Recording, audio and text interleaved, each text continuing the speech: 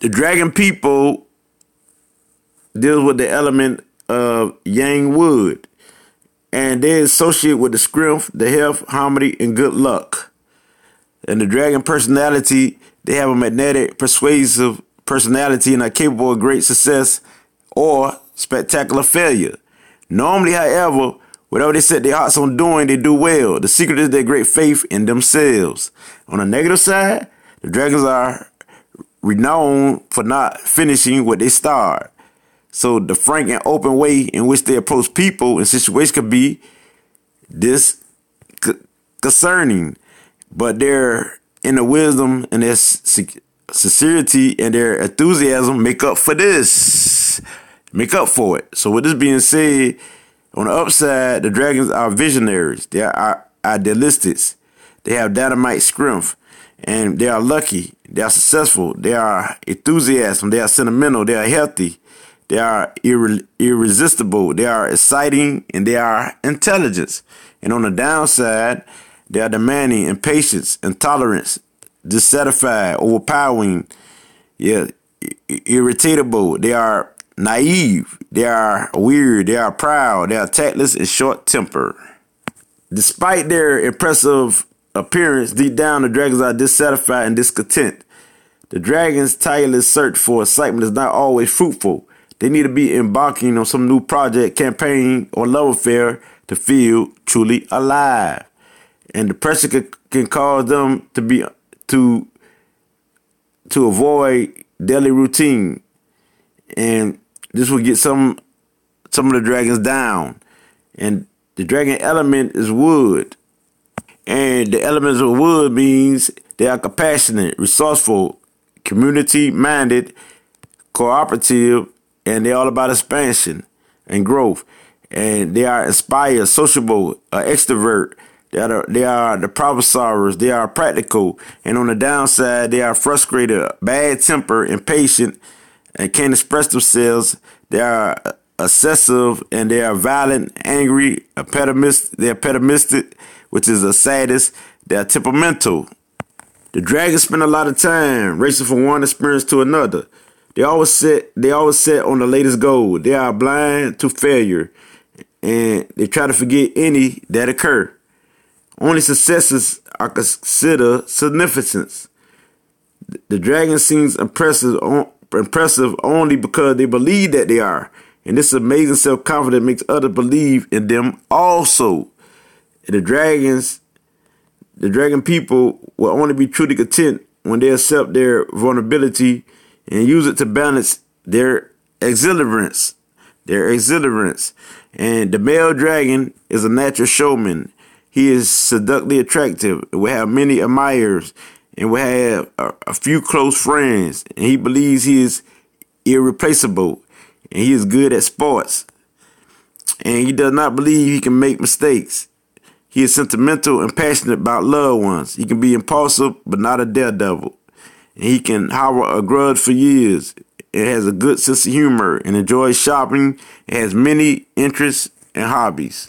The dragon woman or female will not be happy as a housewife. She is generous with both time and money. And she can instill confidence in others. She desires perfection in herself and others. And she is always attractive, even if not beautiful. She takes revenge on the enemies, even if it takes years. And she craves attention. She likes to be flattered. She hates to be manipulated or deceived. She tells good jokes. She likes children. She is very straightforward. She needs to feel irreplaceable. And the child dragon is prone to being bored and dislike authority and needs motivating, but potentially a good student. Yes. And enjoys and is good at sports. And is undemanding as far as attention is concerned, and dislike timelines, and is creative and his own pioneer, his or her own pioneer, and they need to be given ample freedom to blossom. And they has a short attention span, and they is gifted but difficult, and they feel that they are misunderstood. And a lot of times this is often true. And the dragon at home, these people suffer from mild claustrophobia because they need space, fresh air, and freedom. If they live in one place for too long, this can kind of make the dragon feel unsettled. And so the dragons likes to live in ultra modern homes. Yes, where they can hear the thunder of the ocean. So that's why they like to live on board of a houseboat and stuff like that. And dragon people, however pleasant their home environment, though, the dragon will spend more time out and about than sitting at home. The dragons are not power-hungry people, but they tend to end up at the top of their profession simply because this is what they do best. They lead. They're natural leaders. They are terrible at carrying out routine tasks, but excel at solving problems that others have found unsolvable. They make great directors and troubleshooters. Dragons inspire confidence in others, and they are good promoters and sellers. Their integrity lends credibility to whatever they do.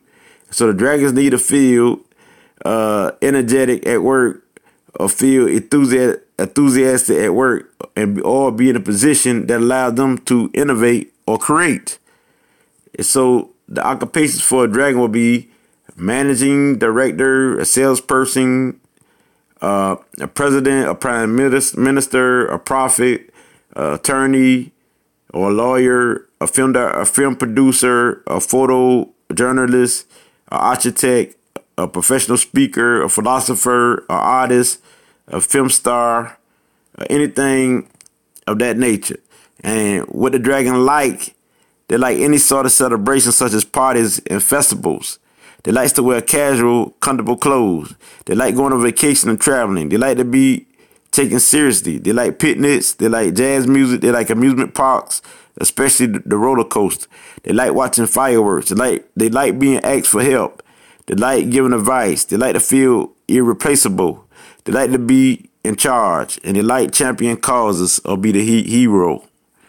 And what they don't like is having to be calm and patient. They don't like waiting for anything or anyone. They don't like a lack of vision in others. They don't like having to do nothing. They dislike manipulating people or manipulative people. I'm gonna say that.